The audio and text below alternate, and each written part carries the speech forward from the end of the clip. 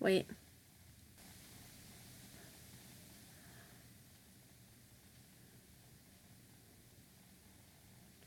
Nope. Listeners, this is your friendly neighborhood alcoholic. Fuck Sophie. yeah, it is. God, I admire that energy. This is the podcast, Where's My Flashlight? We've had a lot of technical difficulties before we could come to you and bring you the sound bite for your ear holes, but we're here now, and that's the most important thing. Hi, Heather. Hi, Sophie. How are you? Kidding. Yeah. I am warm. I'm smelly. Mm-hmm. I'm pretty happy about most things in my life right now. Ooh. Some things I'm not happy about, but I can't really talk about them publicly yet. So we'll save that for another day. Right. So I'm sure the listeners are dying. How was your vacation in Cincinnati? Amazing. You came really close to the microphone on that one. I did. I'm like almost eating it. Oh, geez. That good, huh? It was amazing. It was very, very humid there. But it was awesome. And we went to the zoo. And we held hands. Yeah, it was good. Okay. It was an Be excellent. like that. It was an excellent vacation. It was only 3, really enough time to do all the things that we wanted to do. Like 69. I'm just kidding. Gross. Sorry. Okay. Yes, we don't have to talk about those details, but Yeah. I'm happy for you. I'm so glad. Yes. Thank you. It was. Yeah. I'm trying to go back. I bet. So yeah, there'll be vacation part 2 before we know it. Well, is there a particular reason why he shouldn't come to Kentucky?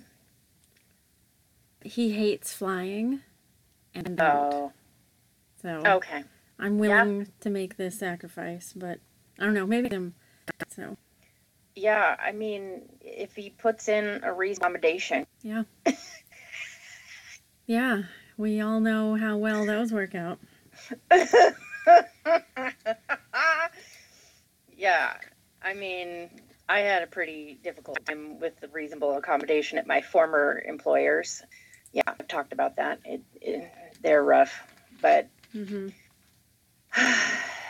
systems aren't very kind to people with alternate abilities, let's say. Yeah.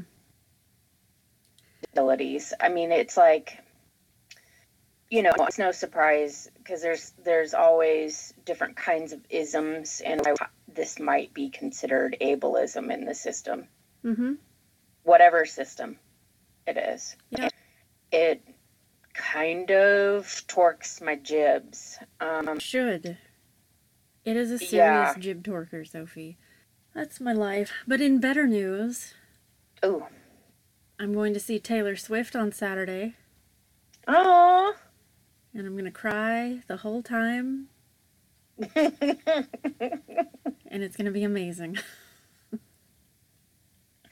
I love her song. I can't remember what. I think you played it for me when I was over there last time, where it's like, I'm the problem, it's me. Mm-hmm. I freaking love that song because it goes through my head here and there, and kind of helps remind me to humble myself. Yeah. Like maybe I'm contributing to the problem and I don't need to get so pissed off at someone, and it's like, oh yeah. I'm gonna send you something right now. I've got issues too that, there's maybe something I can apologize for or whatever, Yeah.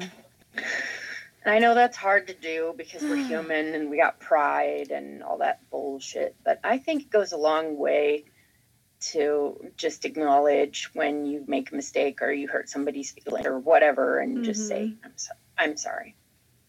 Absolutely. We've done some things. It's tough. How are you? What's up with you? Speaking of mental health, yes. So I'm 40 years old. Mm-hmm. And I'm just now finding out I probably have ADHD. Mm-hmm.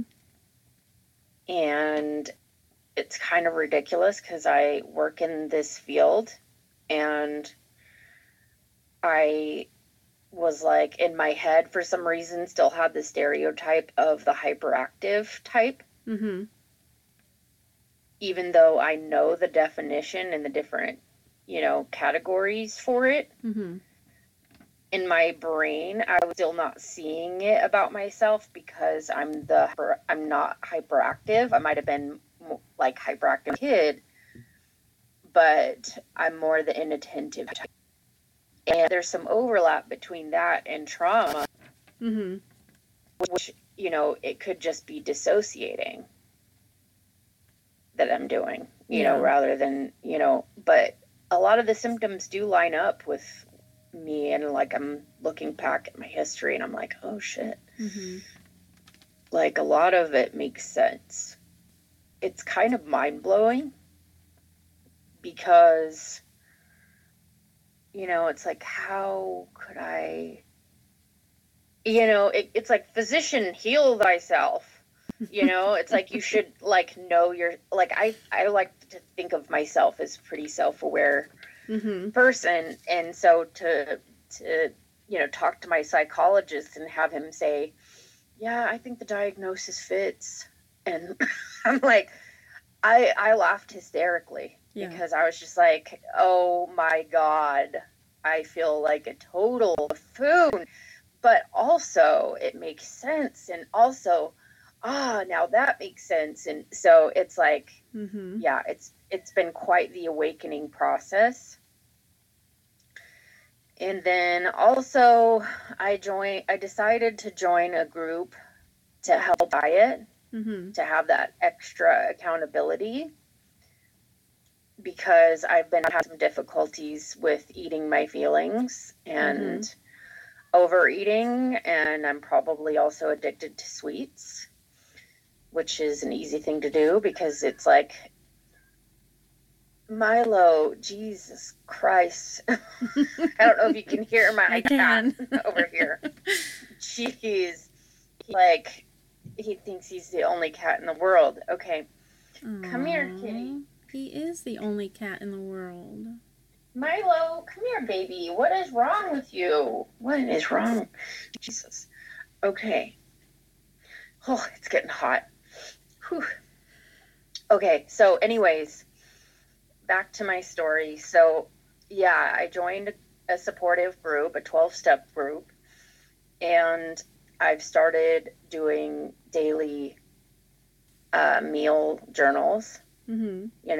And so I'm looking at my patterns, seeing that I'm like, I don't have a healthy relationship with food. Yeah. Yeah. It's like I'm definitely not doing this thing called human. Right. And so, yeah. In fact, I'm actually going to be going to this group later on this evening. Ooh. And so far, I've been really enjoying it, and I've been relating a lot. It's a women's group, by the way, which is freaking phenomenal, because sometimes you may not feel as comfortable sharing about the body image aspect of it with other genders present, Of course, other topics may come up where women and female identifying people can probably identify with more.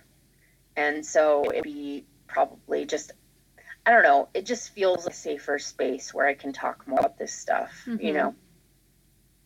So, yeah, so that's been a good thing. But all of this is to say, realizing I have an unhealthy relationship with food, and then realizing I may have another mental health disorder.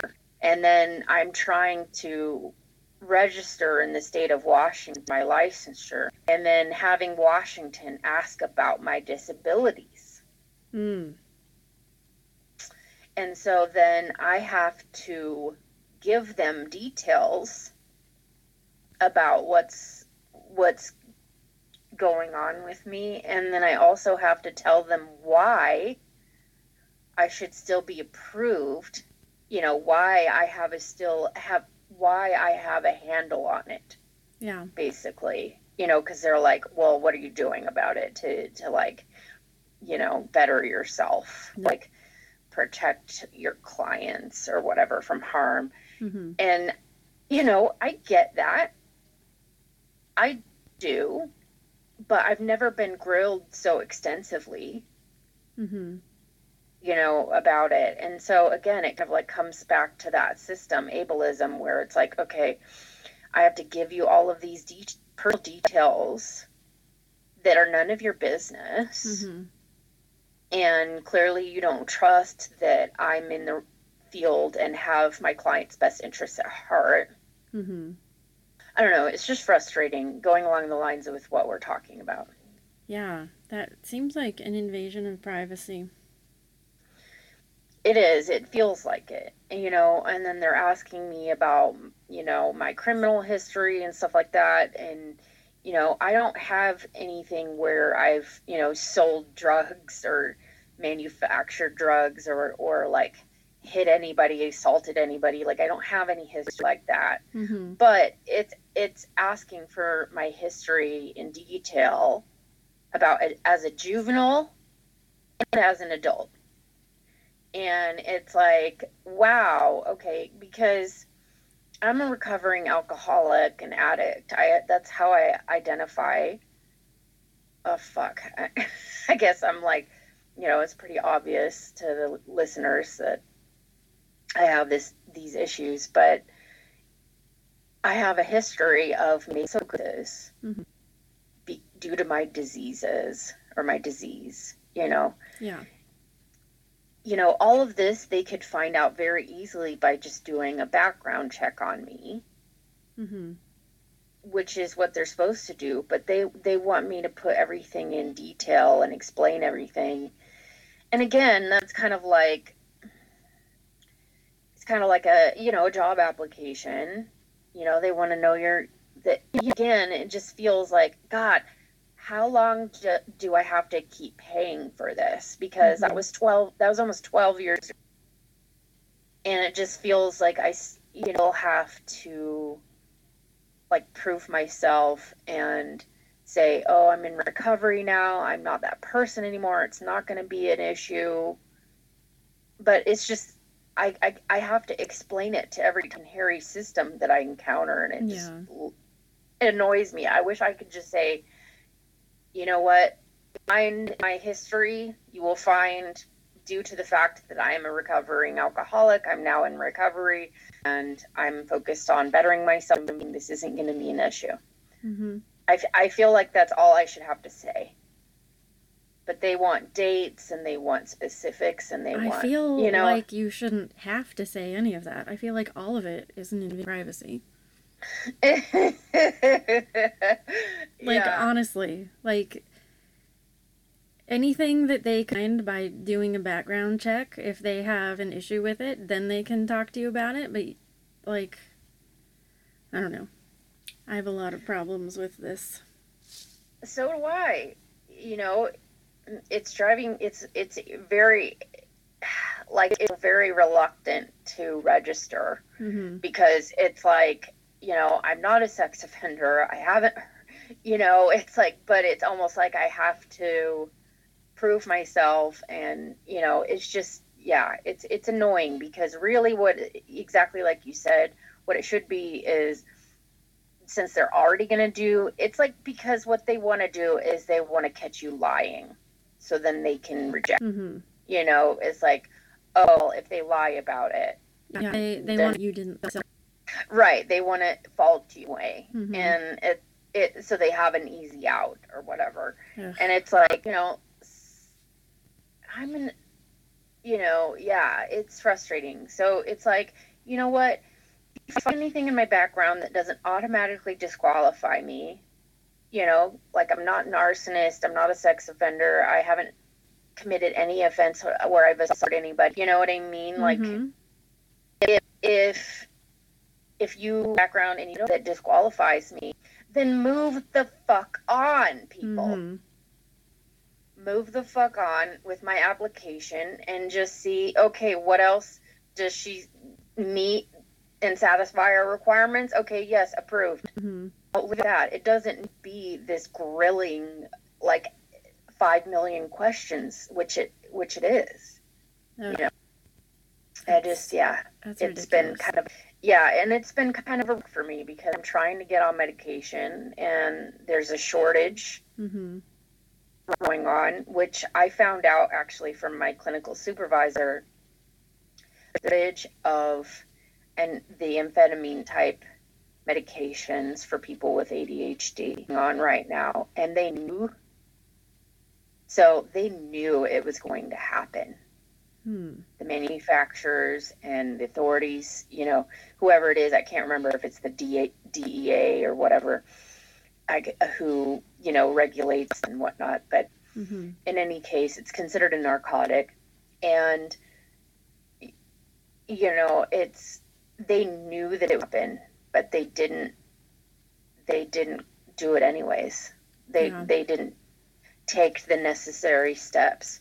And that frustrates me because, I don't know if this is what's going to happen, but a lot of times when people can't get the medication they need to function, really opioid or it's a medication that they have been prescribed and approved by a doctor who knows what they're doing, mm-hmm.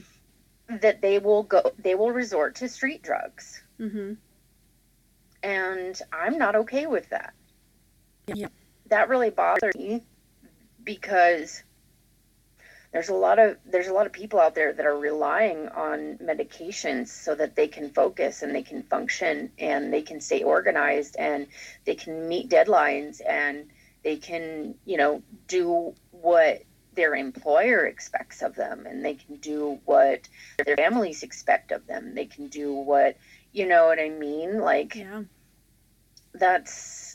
it betters a lot of people's lives, what it does. And, it's like, I know self-medicating because I drank 2 cups of coffee and then had an energy drink just so that I could get some shit done today. Yeah. and I've always used caffeine. There's not research which says that people with ADHD are self-medicating with caffeine. What I'm saying is I'm self-medicating with caffeine. Yeah. Yes. Good distinction. And then I have to get on a wait list, and then I don't even have the medications available to help me get my projects and things that I need to get done. So I'm having, in the meantime, hoping, like you have to wait in line to get a prescriber to help you, and it can be months out, right now, because it's just like, mental health is it's a situation going on in this country right now. It is. And yeah, I'm glad that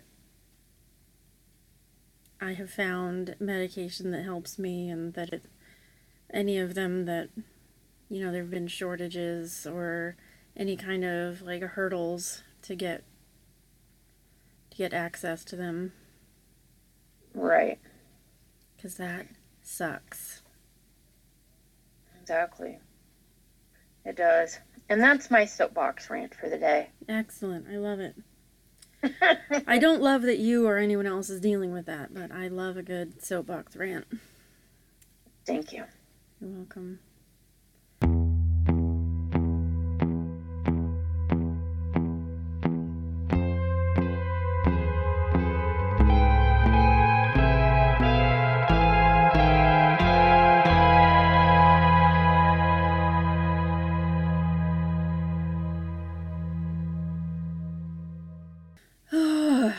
So do you want to dive into Ghost Hunters real quick? Absolutely. All right. Okay. We're on Ghost Hunters, Season 2, Episode 8. We're just breezing through this shit. Kind of. Okay, so the first case that they do on this episode is at Astor's Beechwood Mansion in Newport, Rhode Island. And the Astor family is one of those, like, big, old money, rich families from New England that, that people may have heard of. Blah, blah, blah. So this mansion, it operates like a museum, and you can get tours of it, and there are people who live and work there, and they, like, when they're working, they're dressed in what I like to call period dress. That never gets old. It never gets old, except it is old because it's dress. What period, I don't know. At this place, supposedly a telephone repairman was alerted in the basement and died. And so there's rumors that he's haunting the basement. There's a lady in yellow. This is where the period dress comes in. She's wearing a yellow period dress. I personally prefer darker, and you can't see the period. But that's disgusting, Sophie. How dare you blame me for that? That was your dirty mind that conjured that. That wasn't me. I know. I just got done having a period that, I swear to God, I was bleeding for like 9 days. Jesus criminy. I know. Like, on South Park, Mr. Garrison is like, never trust anything that bleeds for 5 days and doesn't die. And I was like, dude, what about 9 days? How am I alive right now? But that's different. That we don't. It was because, I stopped taking my birth control pills, which, like, forced me to have a period. Because I was like, I'm never going to have sex again. I don't need this, So I didn't have a period for months. Because I wasn't on the pill. And I wasn't doing it with anybody, so it didn't matter, right? But then I was like, well, vacation's coming up. So I went back on the pill, and then when it was time, when you get onto the green pills, my body was like, oh, we've been saving up for this. And it was like the fury of 10 suns bleeding out. Anyway, that's horrifying. I'm sorry. Okay, so the lady in yellow walks up and down the spiral staircase, and people have seen apparitions. People have felt breathing on their neck and in their ears. They've heard voices, footsteps, and the doors that are like on the 3rd floor where the employee living quarters are, the doors will open and close on their own when no one is there. So those are the claims. And let's see. So Jason, Grant, Andy, Steve, Dustin, and Carl, the demonologist.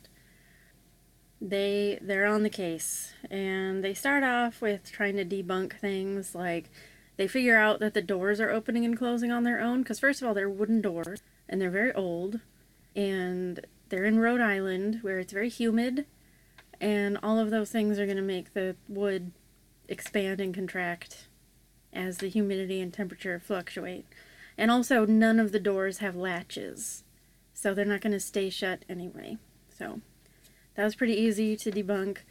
And then I guess there's like cold spots in the ballroom. Like, it's impossible to heat the ballroom in the winter. And I'm like, well, yeah, because it's an old building. Like, what?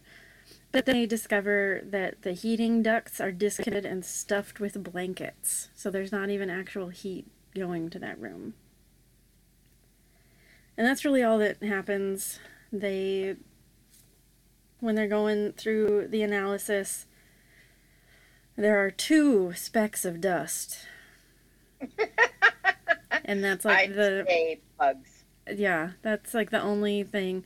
So they go to the reveal and they're like, we didn't catch anything. We didn't have any experiences here. You have nothing to worry about. And that's case number 1. Did the owners, I can't remember, what did you think they thought about the news? I thought they were relieved. Okay. Yeah. That's right. Because they wanted, their employees to feel and comfortable living there, and that wearing their period clothes. In their period clothes. And so that seemed to be the resolution, that they were like, okay, nothing to worry about. If anything weird happens, it might be explained by this. Like Jason explained about the doors not having latches, and so, they're not going to stay shut. Okay, moving on. This is the exciting part. Case number 2. They are in a home, a private home called the Roselle Park House in Newark, New Jersey. And they were called in to this case by Central New Jersey Paranormal, which was founded by Ray Menicucci, and Dave fucking Tango. Woo! Yes, this is the first episode with Dave fucking Tango. I love him so much. Me too. And it's so cute because, like, when they show his name, they're like, David Tango. It's so precious. He's just the sweetest. Anyway. Okay. So this lady chooses to remain anonymous, and they can't even show her face or anything. She lives by herself in this cute little house in Newark, New Jersey, in the Roselle neighborhood. And she is freaked out, and she wants to, like, sell her house and move away because of all this shit that she's dealing with. Like, she hears banging, she hears furniture being moved around upstairs. She has gone upstairs, and the furniture is in a different spot. She has, like, a full-length mirror in her room, and there will be, like, face prints on it, like someone put their face, like, right up on the mirror. And then Dave and Ray say that they've smelled, like, phantom smells. Oh my God, that's my name. That is, I know. I always think of you. You're my own personal phantom smell. But they'll just get this, like, really powerful whiff of perfume, like, right in their face, without any recognizable source. And they have found, like, traveling cold spots.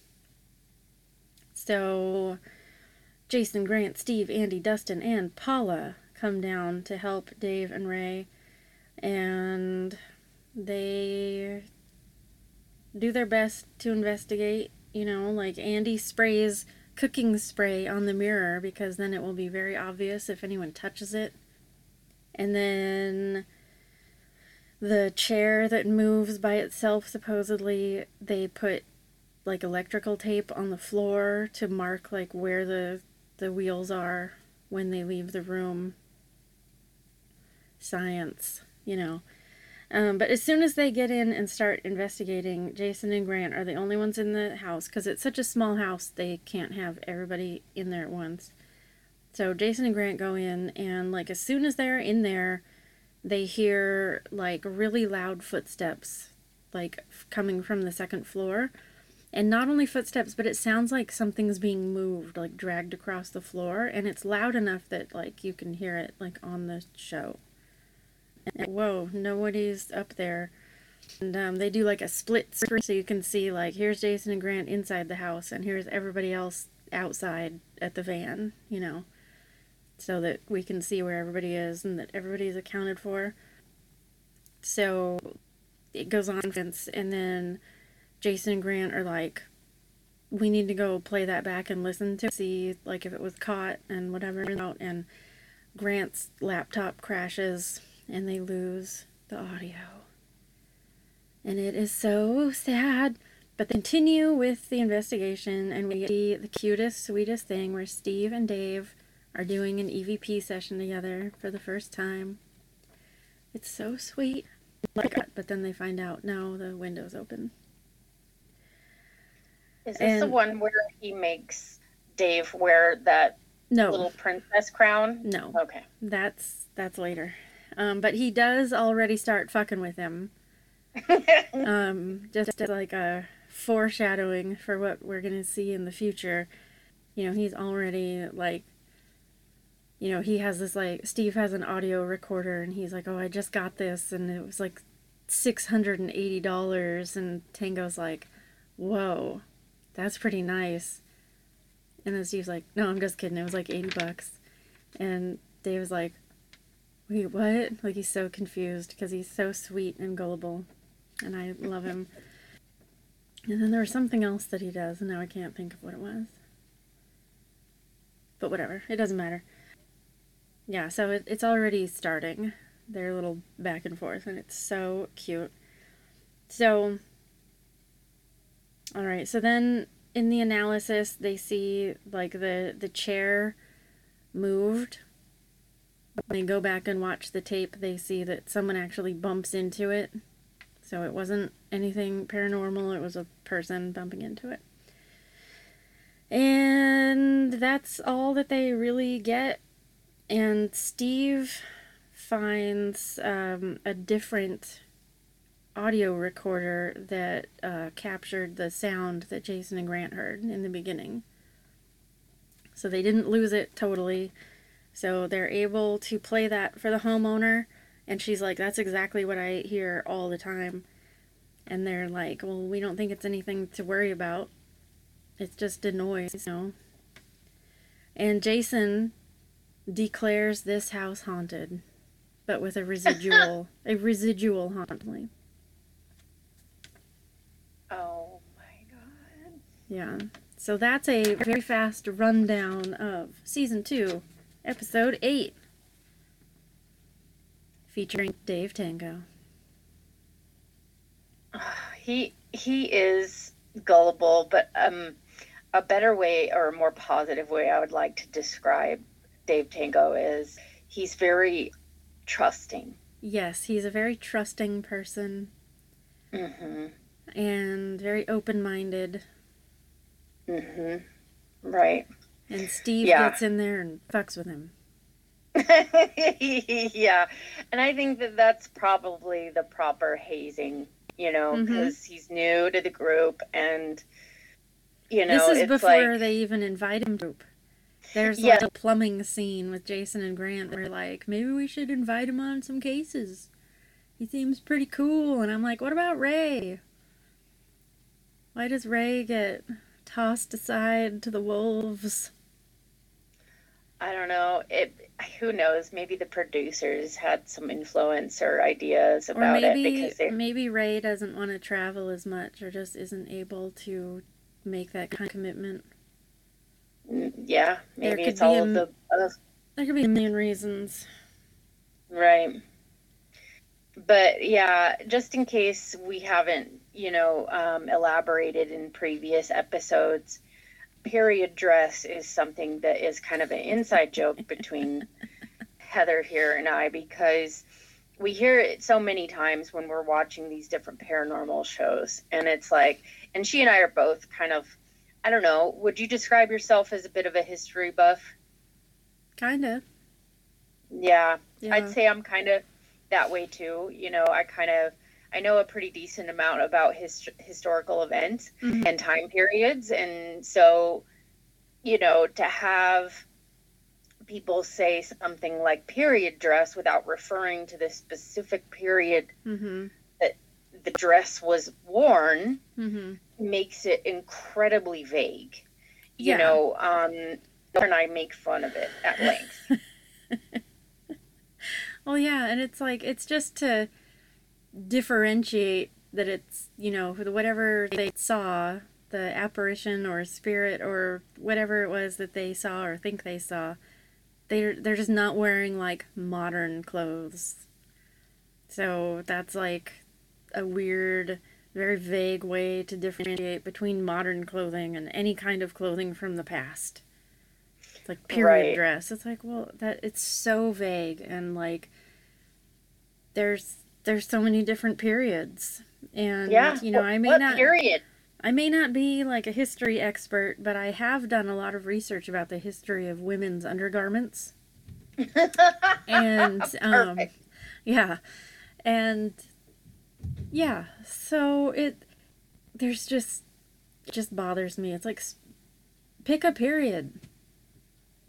Yeah, like I think Heather and I have watched one show recently where they at least referred to the century Yes. in which it was, and like she and I were like, yeah, I mean that's kind of acceptable. At least they were telling us it was the 19th century at the time, or some. I think it was that. I think it was the 19th century, Yeah, I think so. and it's like, yeah, there are probably many different from each decade of that century, but it's like, okay, at least they gave us a ballpark estimate, and they're I appreciate narrowing that. it down a little bit.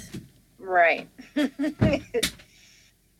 But yeah, so and then so I don't know why people chose that as a euphemism to describe any other period of time than modern clothing.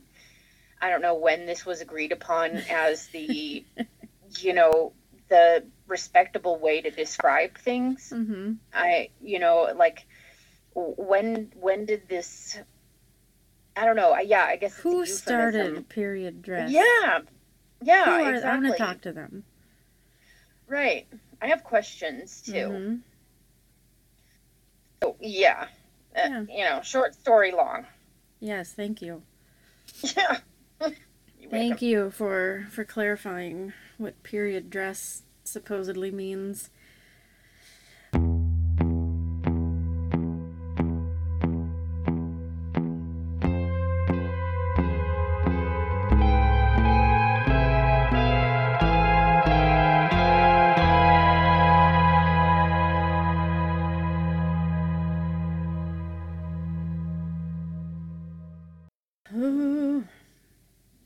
Yeah. So that's that. What do you got?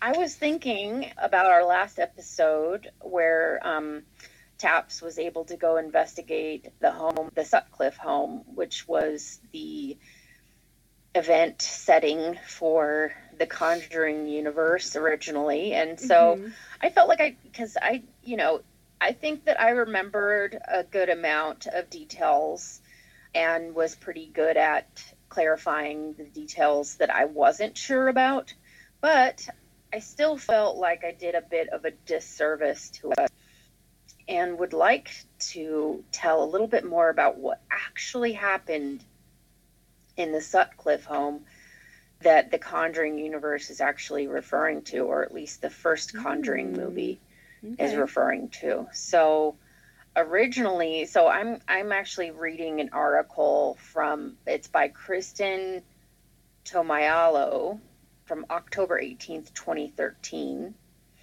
And it's called Andrea Perrone Returns to RI, or Rhode Island, to tell the true story behind The Conjuring. And Andrea Perrone was the oldest daughter of the five daughters in the Perrone family. So apparently it originally happened in East Greenwich. Is it Greenwich or Greenwich? Greenwich. Okay, that's what I thought. So in East Greenwich in 1971, the Perrone family moved into a charming old house in Harrisville, Rhode Island. Little did they know they were not alone.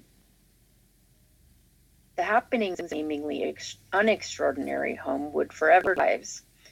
Over the next 9 years, the family learned there is no veil between the physical and supernatural world as doors slammed, beds shook, and apparitions wandered by. From time to time, they were even physically harmed by spirits who wanted to make themselves known. Andrea Perrone says, "We have a respect for the spirits. We lived with them. It was their house first. Andrea Perrone has written 2 books about the hauntings her family experienced, entitled House of Darkness, House of Light. Volume 3 is also in the works. So she's writing, or by this time, she's now written 3 books about the home. So the Perron story, along with the findings of well-known paranormal investigators Ed and Lorraine Warren, who investigated the home in the 1970s, got the attention of Hollywood. 42 years after the Perrons stepped into the Harrisville home, The Conjuring hit theaters and was credited by many critics as one of the scariest movies of 2013. The film, directed by James Wan, I apologize, James, you're one of my favorite horror directors, and I'm probably butchering your last name, follows the Warrens, who assist the Perrons as they experience disturbing events in their home. Perron said, I think it's an informative film. It's beautifully done, but there's just so much more story to tell, Perron said. To this day, there are many things that went on in that home that Perron will not discuss, but she will share much of her family's ghostly tale October 24th at 7 p.m. at the Media Presentation Theater in the New England Institute of Technology Library, 1 New England Tech Boulevard. Okay, so yeah, this was probably back in 2013. So that's probably pointless to tell you. You may be able to look it up, though. Maybe they recorded it. Anyway, Perron, who currently lives in Georgia with her mother, Carolyn, is happy to return to the state where it all began. She referred to Rhode Island as the gem in the crown that we call the U.S. I don't know if I would agree with that statement, but, you know, whatever. I haven't been to Rome, so I don't have an opinion. Yeah, that's fair.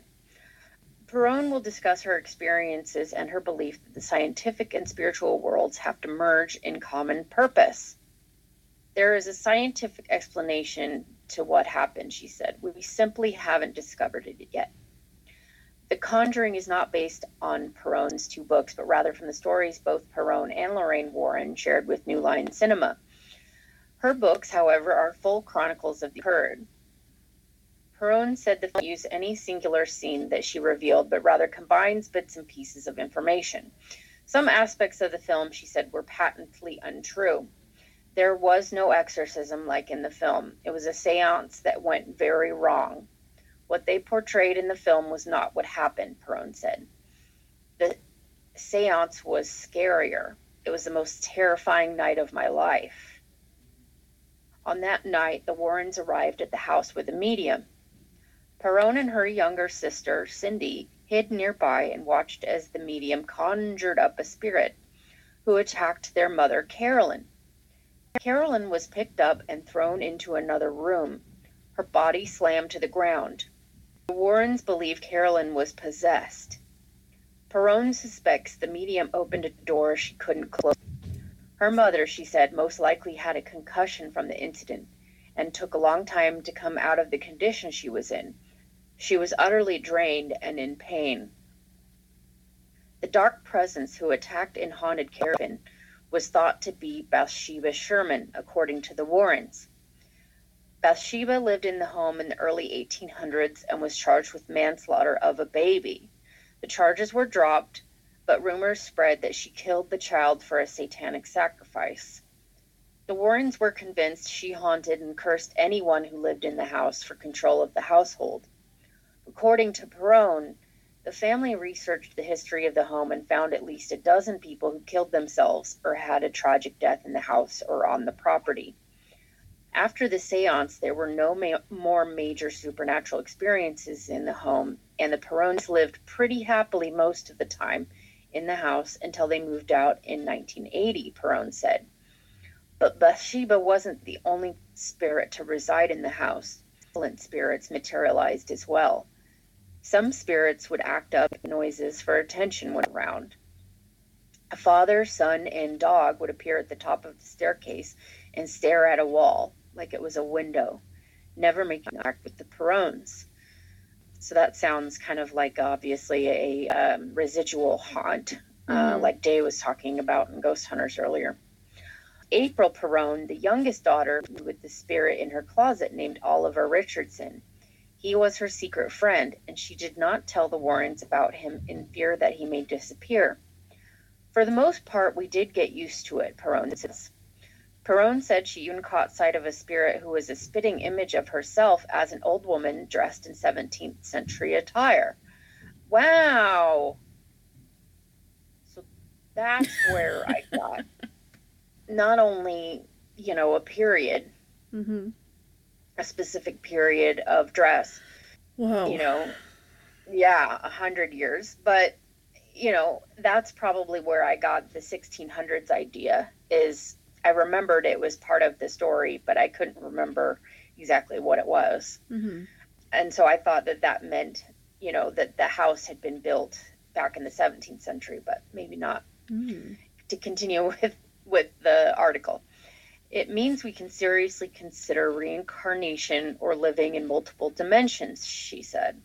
Now, this is Andrea Perron saying that she believes that we should consider reincarnation or multiple dimensions in which existence is captured. So I think her explanation is she's saying that the reason why we're able to have these paranormal experiences is because souls, or after people die, souls actually do exist in alternate dimensions, and that sometimes it kind of, we're able to witness or it bleeds through. And that, I don't know why she's saying that we should consider reincarnation as well as part of that, because she didn't really give me any examples. But Mm-hmm. I don't know. What do you think? Do you think that that's what happens when people have paranormal experiences? It's just that there's different dimensions, which, you know, the veil is kind of thin or whatever have you. It could be. I don't know. Yeah. I'm no expert. Me neither. But I do think that there are, I mean, I do believe there are much smarter minds than I, scientists who have proven that there's alternate dimensions which actually exist, Mm-hmm. mathematically. So I can believe that. Yeah. But can I say for certain that one of those dimensions contains dead souls or alternate realities? I don't know. Mm-hmm. Anyways, so another time, the mom of the family, Carolyn, spotted two men seated in the dining room. One man recognized her presence, got the other man's attention, and pointed towards Carolyn. To them, she was the ghost. Mm. That's fascinating. That's like that movie, The Others, with Nicole Kidman. Right. Yeah. Or, you know, not only is it at different dimensions, but it almost sounds like different timelines can also bleed through or overlap. So Yeah. that Could be. is an interesting idea. So, yeah. So the Andrea Perron says to them, Carolyn, the mom, was the ghost. And she says, I always considered the house a portal, but not only a portal to the past, but to the future. Mm. It took 30 years for Perron to sit down and share her family's story. The book writing process and movie release have been an emotional upheaval for her family, as they found it very hard to relive each moment. The family was concerned skeptics would eat up their story, but Perron has learned to tune out those who call the family liars. On the other hand, she has positively connected with many of her readers who write letters revealing their personal experiences with the supernatural. The most important reason for me to tell the story is that it exposes other dimensions of our relativity, Perron said. The more I talk about it, the more clarity it brings. Mm. The one thing that shocks most people, Perron said, is the fact that most of the family would willingly move back into the home. The 5 daughters lived in the home during the formative years of their lives, she said. Perron left the home at age 21, and she was the oldest daughter. Since 1980, Perron has visited the property on several occasions and always feels like I'm home when I'm there, is what she says. It's just such a huge part of our lives and memories. My mother once said, we left the farm, but it will never leave us. Since she was a young girl, Perron believed her family was meant to move into that house and that one day she would share their story and ordeal with the world. It's not really about whether or not they exist. It's how we perceive them, Perron said of the spirits. It, or the experience, taught me about life, death, and the afterlife. And that's the end. Whoa. That's pretty cool. Thanks, Sophie. You're welcome. Yeah, it's pretty neat. I mean, it sounds oh, for God's sake, Milo, my cat is acting. Anyways, so yeah, I mean, I think it's exciting. I think it's great. You know what is actually, I have my own personal experience story. Okay. Let's hear it. Related to this, actually. So, you know, of course, last time when we were having an episode. I mean, we kind of were. We've had episodes, but I'm constantly having some kind of episode, Sophie, as you know. As you know. An episode. Another way to say episode. Period. Yes.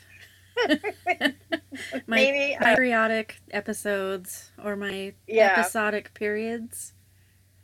I don't know. Either way. Yeah. So what I mean to say is that during the last episode, you know, apparently I conjured up something while we were talking about The Conjuring. Mm-hmm. And then, speaking of which, I started actually reading Andrea's first book of the trilogy at home, and I started to experience, let's say, some negative influences. Yeah. I don't want to get into too much detail, but let's just say just reading that book caused some weird shit to happen for me. So, you know, I mean, I still recommend people read it. I'm having a recovered memory. Oh, do tell. It's not anything yet. It's just like this vague, like when you said that about reading a book and having things happen. I'm like, something similar has happened to me, but my brain can't land on it yet. Sorry, keep going. No, that's okay.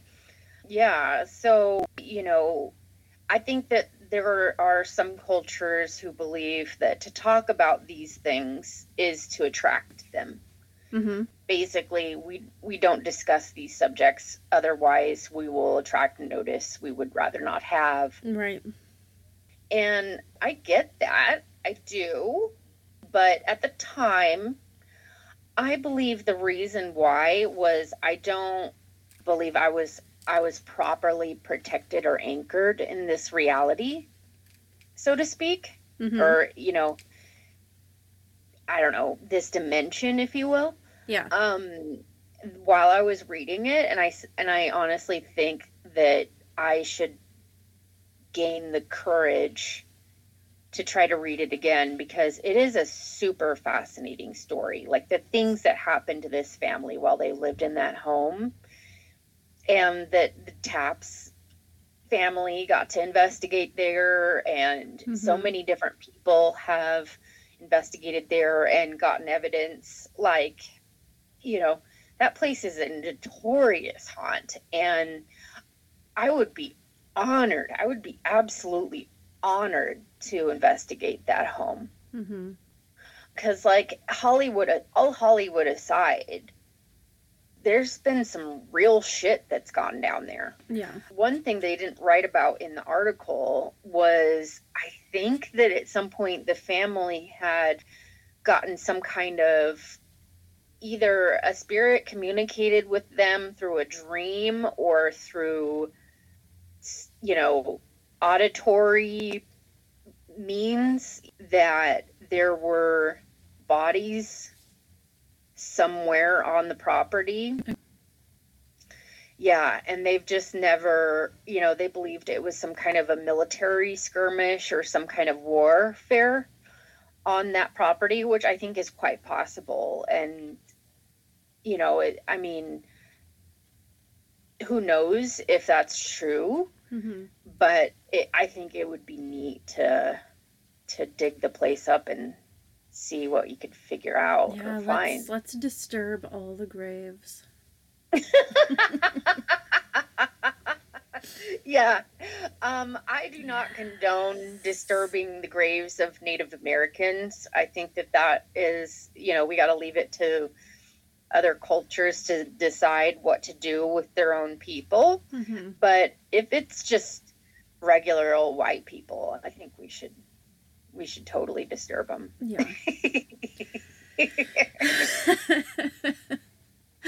Yes.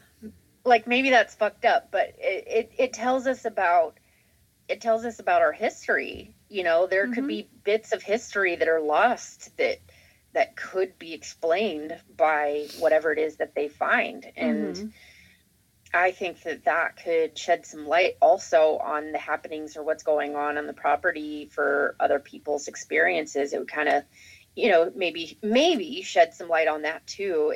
If bodies do exist on the property and they were dug up, I think it could help a lot. I think it would be interesting. Yeah, I agree.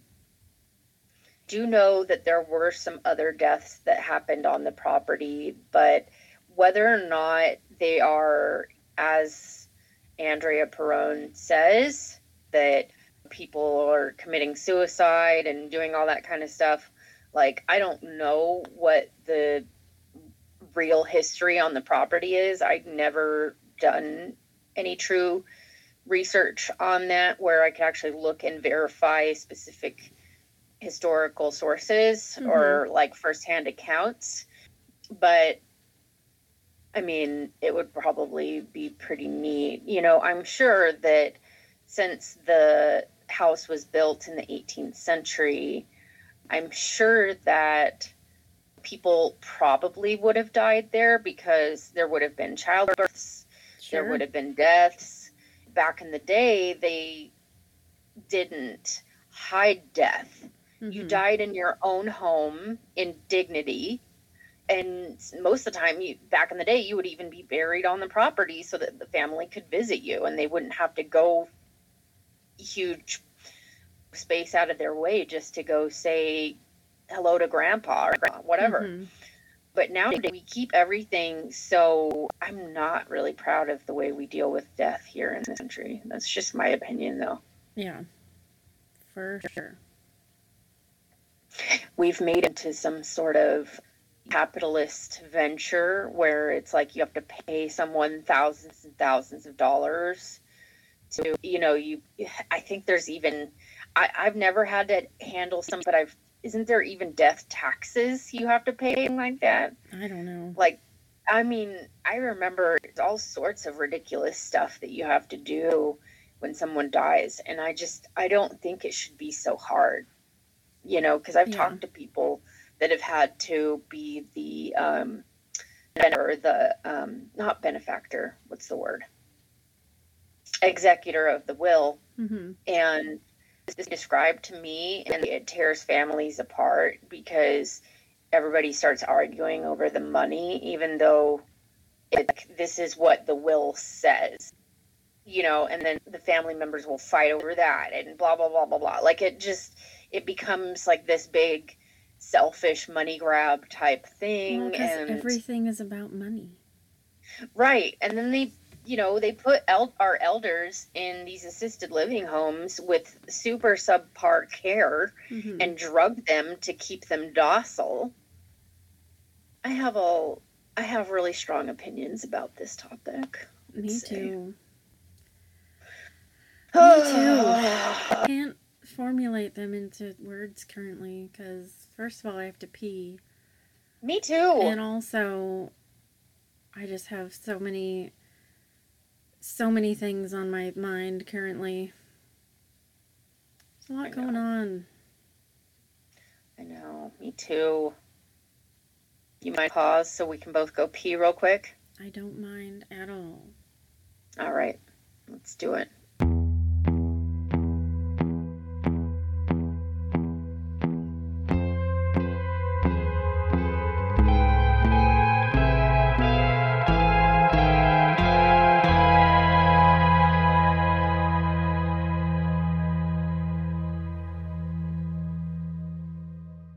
Oh, hi, we're back. Back. We peed. It was a success. Everything. Sorry, people. I'm eating sandwich. Yeah, everything came out okay. Yeah, it did. Sandwich right into the microphone. Let's give the people what they want to hear. Some ASMR. Mm-hmm. Okay. Get real close.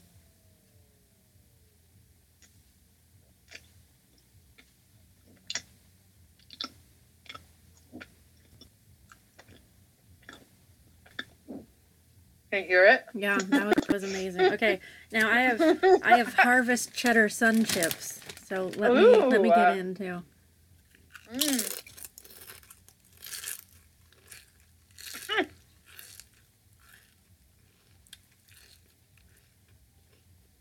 That's a very satisfying sound. Mm-hmm. Yours is so much crunchier. I love it. Yay. Mm-hmm. Well, this is the sound of a woman eating a banana.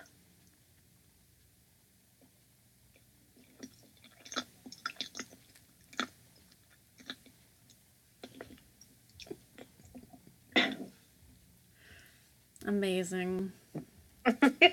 Perfect.